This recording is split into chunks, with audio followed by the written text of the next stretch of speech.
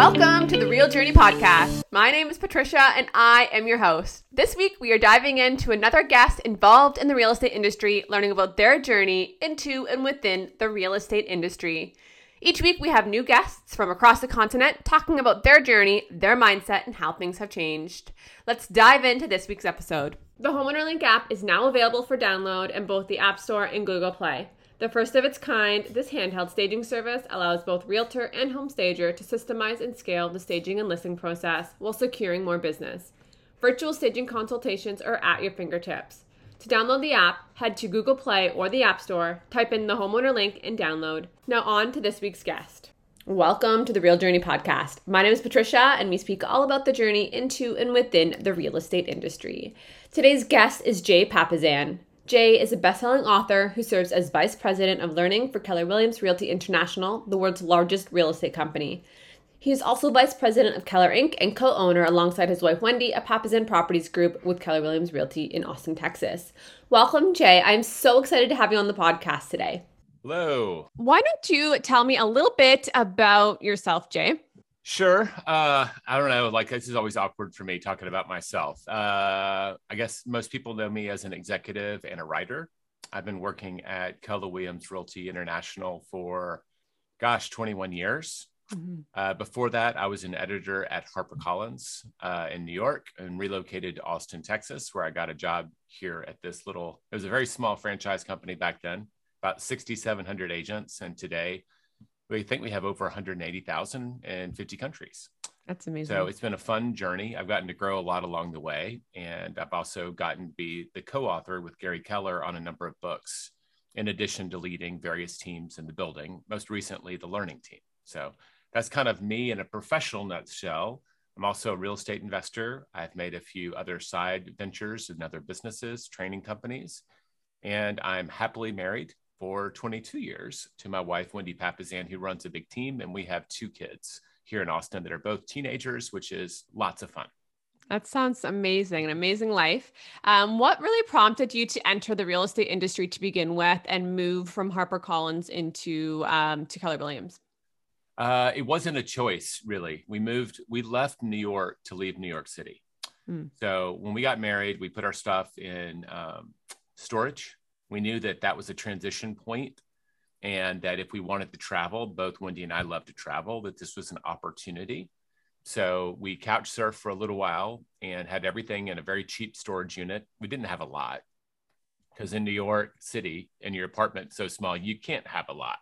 Mm-hmm. But we sold off what furniture we had and put all of our precious stuff in a storage container. And then we went backpacking for a little over 5 months in, I guess, Italy and the Mediterranean and Northern Africa as a way to kick off our wedding. And we decided where we wanted to live next. We knew that we wanted to leave New York. And I assumed that leaving New York, I was leaving big publishing behind because there's not much of it, or there wasn't back then outside of New York. And I guess I had 3 different companies I was interviewing for. And my original job here was as a newsletter writer at KW. So it wasn't so much a choice of real estate. I kind of stumbled into that. I was just looking for a writing or an editorial job here in Austin, Texas. That's amazing. And how have you developed from that initial job with Keller Williams to where you are today? Has there been a major shift that you've had to overcome in order to grow into the role, into the person you are today with Keller Williams? Gosh, there's a million lessons there. One of the first things that comes to mind, because I'm going to be teaching a class on wealth building soon, is working with Gary Keller and Mo Anderson. Back then there were only 27 employees, and one of them was Gary Keller, and one of them was Mark Willis, and the other one was Mo Anderson. We're all in this little tiny building that didn't have great AC back in 2000. Is that I started to understand that your growth as a professional is not always measured in salary and titles. None of them cared so much about that. They understood that growing wealth was about asset ownership. And I got some really great lessons in that very early on. And it really changed my mindset about what wealth meant. It wasn't about your salary or your income. It was about passive income. So that was one big mental shift that really changed the trajectory of our family's life. And the other one was just this perspective on what it means to grow. And basically, it just means you have to fail a lot and learn from your failures. And so I think if one thing that has kept me here, I think 2019 was a really extraordinarily rough year for my wife and I. There's a lot of things that I could go into. We had death, we had illness, we had personal surgeries, we had defections from our teams. It was just a rough year. I mean, 2020 was horrible, but I felt like we'd already come through the fire by the time we got to it. And I remember reflecting with Wendy, any one of the 10 things that happened to us in 2019 might have knocked us out of the game back in 2000. And there is a muscle, and it's the muscle that you use to get up off the ground when you've been knocked down. And if you use it a lot, it gets really strong and you get more resilient. And I do think that resiliency and understanding that a lot of big success is really surviving and learning from messy failures was a really big part of that journey. So those are my first two ahas, but like we can dissect all the crappy decisions I've made as a manager, as a leader, as a writer, and I've learned we could go much more specific on a lot of the bruises and bumps along the way. But if you survive them, right, and you learn from them, that's the part that most people don't add. It's not just surviving them. You have to learn from them so you can change it in the future, and then you're growing. Yeah. Can you dive in a little bit on that resilience piece that you were speaking about? How does one grow that concept of resilience into their life? Do you have any tips on how someone can become more resilient and pick themselves back up when they're owning a new business or when they're going through a journey where they think that there's no end in sight? How did you grow that resilience, and any tips that you can provide? Well, I had a really wonderful tailwind, and that I had a partner in my wife, Wendy. Right. So like I said early on, we've been married for 22 years, and we've helped carry each other through the roughest parts. And so that's been very important to have a partner, a friend, in my case, a spouse that you can rely on. And I also had a good partner in Gary Keller. He didn't do a lot of the lifting up, but he did a lot of encouraging. So I'll just admit that I had a couple of advantages that maybe everybody else doesn't have, individuals like that around them. But the takeaway would be to surround yourself with people who are on the same journey or who've been down it farther than you, because they'll be the first to tell you this is survivable. You can make it through this. And at some point, you also just have to believe it. I don't know, Patricia, if you've read the book by Angela Duckworth, Grit. I have, yes. Yeah, it's a really cool exploration into that essential ingredient that really does make a difference for a lot of people. And to me, that's resilience and perseverance are all bound up in grit. Grit's just a much cooler word. Sisu, as the Finnish would say, right? It's that ability to just keep grinding. So it is a muscle. My son is a rower, and every time he goes to practice, he's building that muscle. It's the muscle that allows you to kind of push further. So I think there's just lots of ways. I think surround yourself with the right people. You have to learn to adopt the right mindset, and maybe you have to practice it. My son does, rowing. My wife and I have been for over 10 years getting up very early to work out together.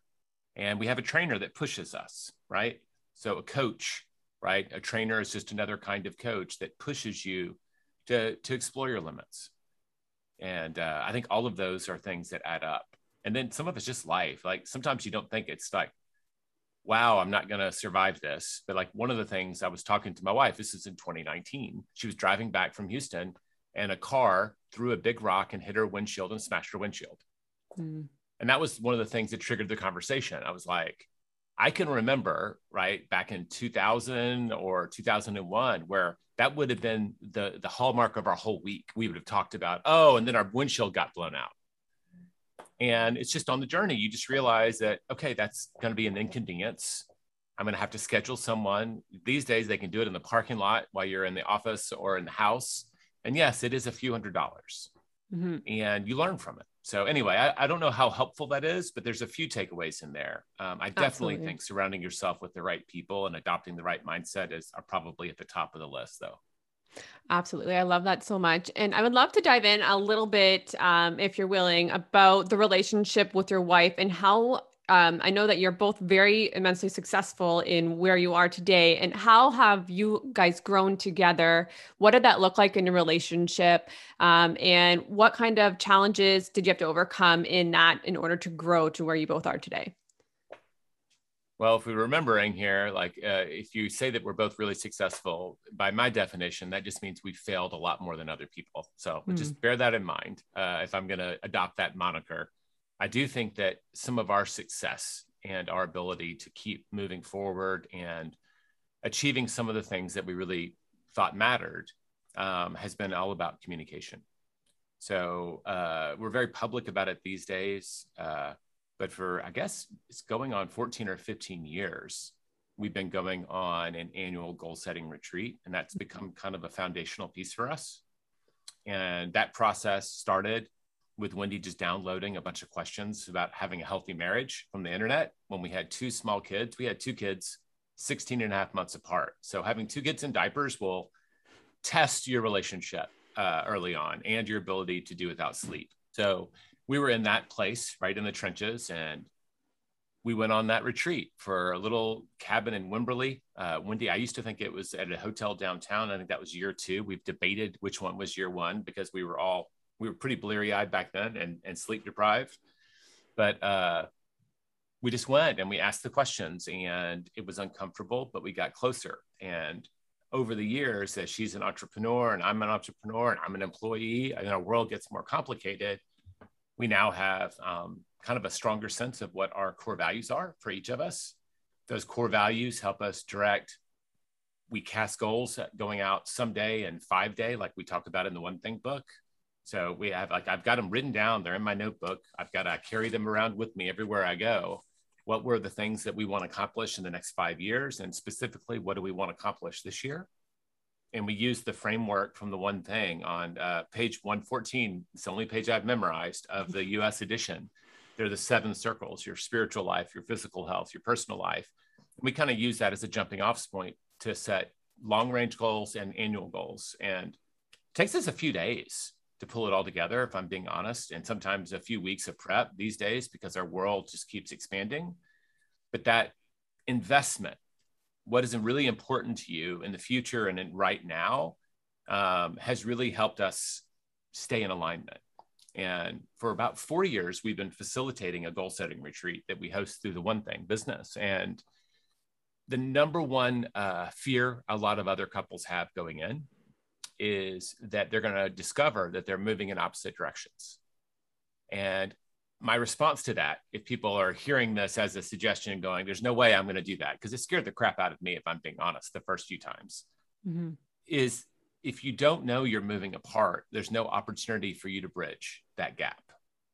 But if you know that someone has to lean into a place that you're not going to be able to get as close to as they are, then you can start building in some time to really make this relationship stronger in other areas.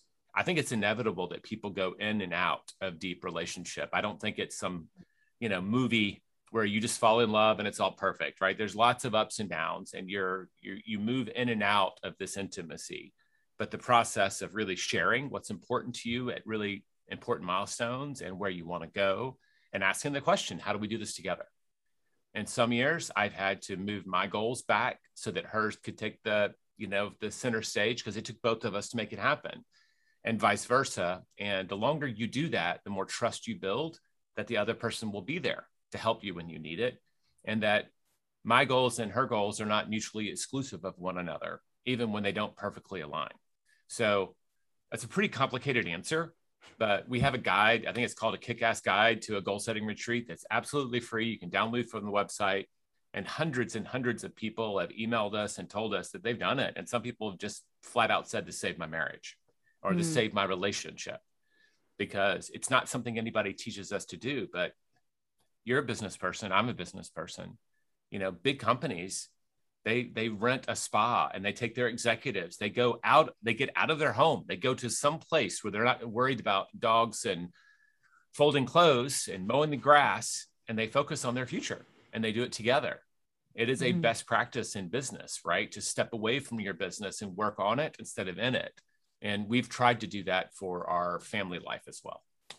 That's amazing. My husband and I actually did your goal setting retreat, and it was transformational in learning Yay. the core values. Yeah, it was the core values what were like my biggest takeaway in that. I never actually sat down before and we never looked at what our core values are. And it comes up all the time in our conversation of, oh, I understand you more now because that's your core value. I understand why you're doing that because that's your core value. So it's so transformational. Highly recommend your goal setting retreat. It was amazing.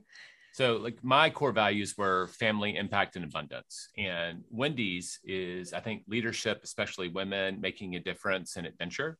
Mm-hmm. And the making a difference for her and the impact are where we absolutely align. Mm-hmm.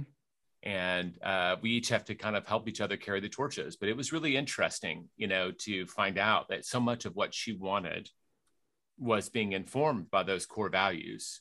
And so much of what I wanted was being informed. And so just that discussion Mm-hmm. of discovery, it's actually really interesting. It's not exactly like the old Cosmo quiz or like a personality test, but Yeah. your spouse will also call BS if you're imposing something out there that you're not living. They can Yeah. at least ask, is that aspirational? Or is that really what's driving the decisions? And Yeah. sometimes that's a part of that process too. So I'm really happy to hear that. Yeah. It was amazing. It was an amazing opportunity for sure. What drives you to reach for more every single day in your business and in your life? You're a national best-selling author, you're a business owner. What keeps you going? Impact. Hmm. I'll tell you that today it's impact. Over the years, we've been working hard and long to try to reach certain financial milestones for our family and our future. And we've kind of passed through those goalposts, for the most part. And we had to ask the question, like, do we just want to keep the pursuit of more? And that's why at one point, one of my values wasn't abundance, it was wealth. And because it was Hmm. like, I know I've written books about it and I like to teach it. And wealth to me is about financial freedom, not just money. And I changed that to abundance. And one of the reasons we would want to continue to grow our business is because it creates opportunity for the people in the business. Hmm. One of the reasons we can continue to grow our wealth is every year we raise more money and we write bigger checks for charity. So we can have an impact. It always comes back to impact for me. So I do think that if you're working for a dollar sign, you'll hit it and you'll stop working. Hmm. And you need to find something that will push you to grow over time.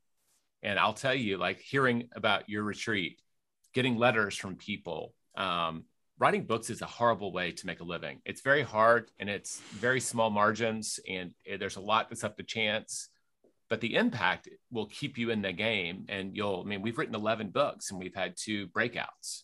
We've had some other successes, but 2 of them are true breakout books. They're not all successes. Right. And they're all a lot of work. Yeah. Yeah. So you have to find that reason. And I think most people have it inside them. And if Yeah. they look backwards, they'll find it. Maybe they have something to prove to themselves and the world. There can be positive or negative reasons. And I usually encourage people, if you've got a chip on your shoulder, try to substitute that for a carrot, something that's more positive, because over time, there's nothing more motivational at times than a chip on your shoulder. Yeah. To show someone an ex boss, right? Or other kinds of exes that you were better than they thought. That's actually where Gary started his journey. Wow. And it has to transform into something bigger and better so that you can have I believe you need a positive reason to keep pulling yourself forward. Absolutely. Absolutely.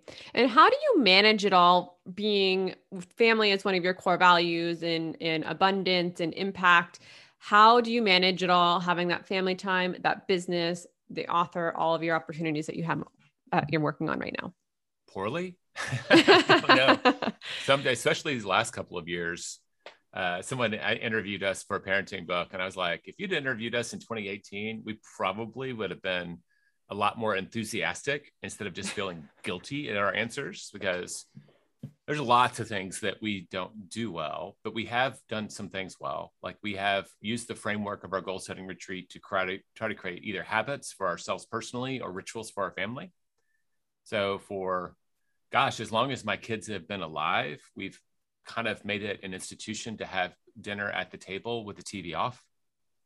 Read lots of research that's just an Powerful. opportunity every day to have a conversation. to express things that need to be expressed. Again, communication is really important. And Friday nights, we got to have movie night. And as my kids became teenagers, like picking a movie became a battlefront. So that happens less frequently. But for, at least 12 years, we had rituals. We read together. We did certain things together. And so we looked for those moments where we could consistently provide a platform, a framework, a role model to demonstrate how those things work. And probably the area where we're least good, because Wendy and I both enjoy what we do for a living, and we do lean into our work a lot, is fun. Wendy is adventure. She's far more playful than I am. When I'm done, I like to curl up with a good book or watch a movie. I like to go into a cave or out into nature, right? She likes to throw a party, but we do travel. That is something we've really tried to show our family the world on our spring breaks and summer vacations. And we've set ambitious goals to, while they're still under our roof, show them that there's a lot more to this world than just Austin, Texas. And I remember my first journey abroad and how it really opened my eyes, not just to the world, but to my own hometown. I got perspective. And so we've tried to do some things like that. And, I would give us an A for effort. And depending on which month you ask me, we've either got a D- or a B+. We're definitely not A+, even though it's a value. Doesn't mean you're great at it. I think we're all on a journey. I've gotten better. I will hopefully get better and better at it. I don't say it ever gets easier, but the work gets different as your children get older. And I think I'm going to be a better parent to adult children in some ways than I was to young children. If they ever become adults from teenagers, which some days I doubt. Well, it sounds like you're doing the best you can, and that's all we can ask for as parents is to do the best we can and give them the opportunities that they deserve, right? So that's amazing. Hey, did you know that the Homeowner Link app is now available for download? Head to the App Store or Google Play to download the app. Our mission is to connect home staging companies and real estate sales representatives together to grow scalable businesses and to make more profitable transactions. Now back to this week's episode. What do you think has been your biggest challenge since you've entered the real estate industry and started working with Gary Keller? I'm an introvert. I think there's hands down, that's the biggest obstacle I have faced day in and day out, is that I prefer to do things solo. I prefer to do things quietly and introspectively. And this is an inherently social industry. So, for our businesses, to lead generate, you gotta reach out. And so that's been something that I've had to fight off and on to be a leader, right? I had to get comfortable having sometimes confrontational, conversations. If your job is to hold the standard and to help people grow, but that can involve a lot of uncomfortable conversations that someone who's naturally an introvert might not think that they're very good at. I have to speak. I have to go on big stages. So there's been a journey in multiple fronts around how to be a leader, how to be a speaker, how to be a public figure, right? How to be a good example, right? Where we try to live what we preach for best practices while being an introvert. Yeah, that's a big challenge. I have the same challenge myself, being an introvert and stepping out there in front of the camera, the microphone, whatever it is. What's your greatest accomplishment since entering the real estate industry with Gary Keller, or just in your entrepreneurship journey as well? My biggest professional accomplishment, I think my marriage. I think that our marriage is healthy. It's a lot of work. And I even told my kids, I got, domino tattoos, the first domino, and I violate my own rules. My first domino is going to be my first hat I have to wear as husband, my second as father. And we made a decision that I've seen a lot of people get divorced when they become empty nesters because they made it all about the kids. And we just chose, can we role model this relationship? And, they tease me a little bit about being number two, but that is a big deal for us in our personal life, right? Yeah. It's trying to make those things work, even with all the failure that comes with it. My professional relationship is probably going to be the one thing, the book. Yeah. That book has gone around the world. We're gosh, the 2 million copies and 50 countries and translations, or 41 rather. It's become that thing that opens a lot of doors for us. Yeah. It sets expectations maybe unreasonably high at times, but it's definitely been what everybody dreams for. And I'll just make no bones about it. Both it and The Millionaire Real Estate Agent, which have sold over 1 million copies each, right?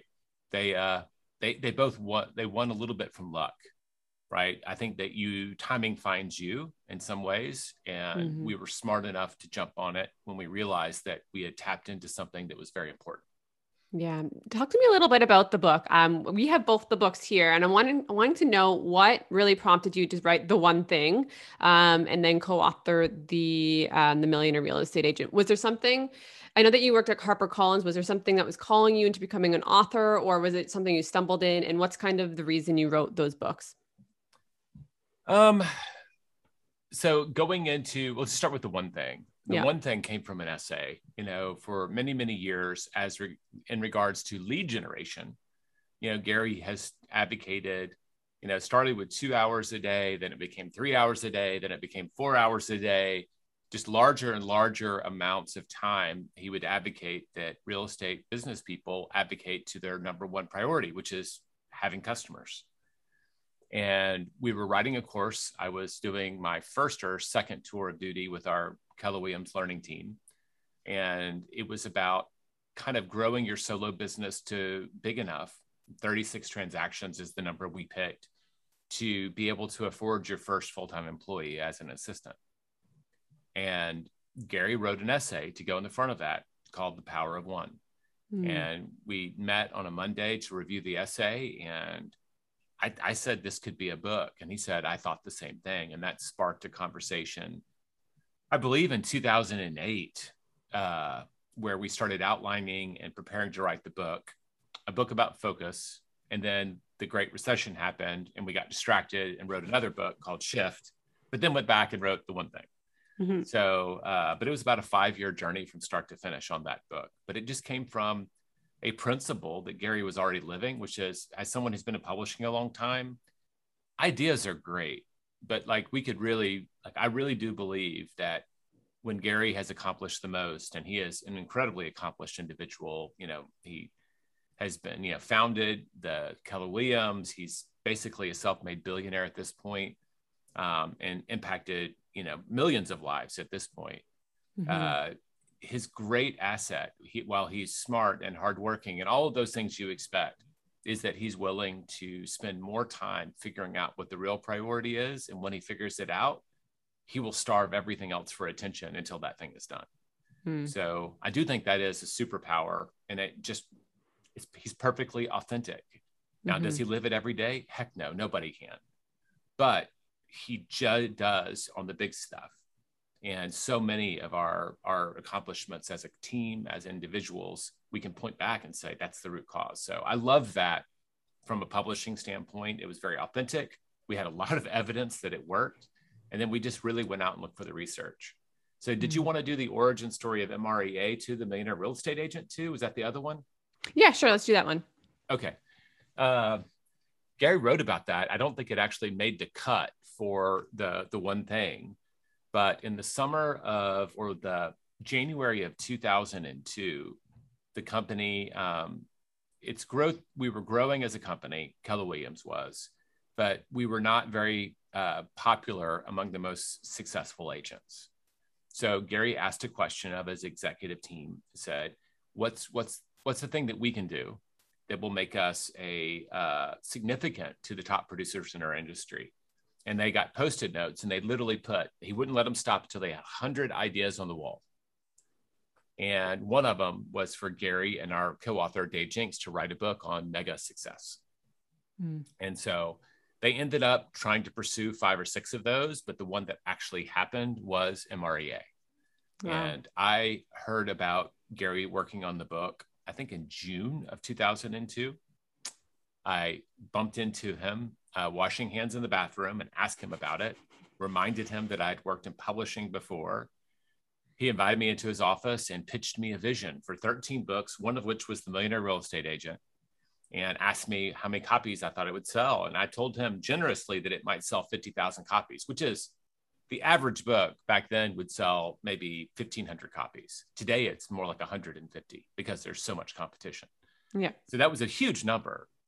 And we wrote the book in about 3 months. That was a first test of how focused you can be for a really serious endeavor. And we published it in January of 2003, self-published it, and sold over 100,000 copies the first year. So that's kind of the origin story there. It was a product of many masterminds. They'd taken the top producers in our company, which were not that many and not that high, and just started asking the question, what would it take to net $1 million from a real estate business? And then tried to factually document what that looked like. So anyway, it was a really interesting process. I was learning to be a writer. I was more of an editor. And it was like to collaborate with Dave Jenks and Gary Keller at that time. What a gift. Yeah, that's amazing. That's incredible. One of my favorite sayings that I'm constantly telling myself is no risk, no reward. What's one of the riskiest things you've done and how has it paid off? When you say risk, like I ran with the bulls, I jumped out of an airplane. Okay. Paid off. I didn't die. Good. So there are dumb risks that I've taken. I'm not, I'm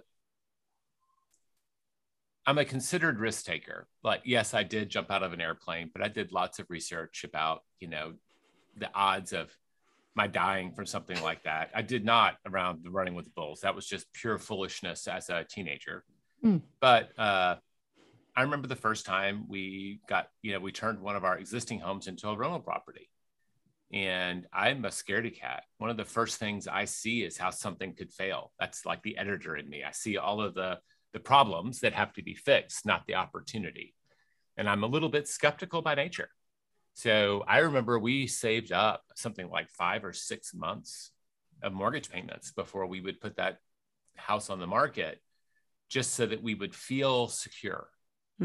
And so I guess we call it black hatting. There's a book called The Six Thinking Hats by Edward de Bono that we all read as a team back in the early 2000s, and we still talk about. He recently passed away, I believe, Dr. de Bono. But the black hat is the person who sees how a project might fail. And they can be a real wet blanket in a meeting, right, with a bunch of optimists. Yeah. And they're always the ones who say, but what about? And they're very important because if you aren't clear-eyed about the obstacles you'll face, you won't be prepared to face them. And that is really kind of how I approach all big challenges. I ask the question, I can live with the upside. Can I live with the downside? And how do I mitigate that as much as possible? And if I have a plan B and a plan C for kind of the worst case scenarios, I usually will walk out and feel very confident.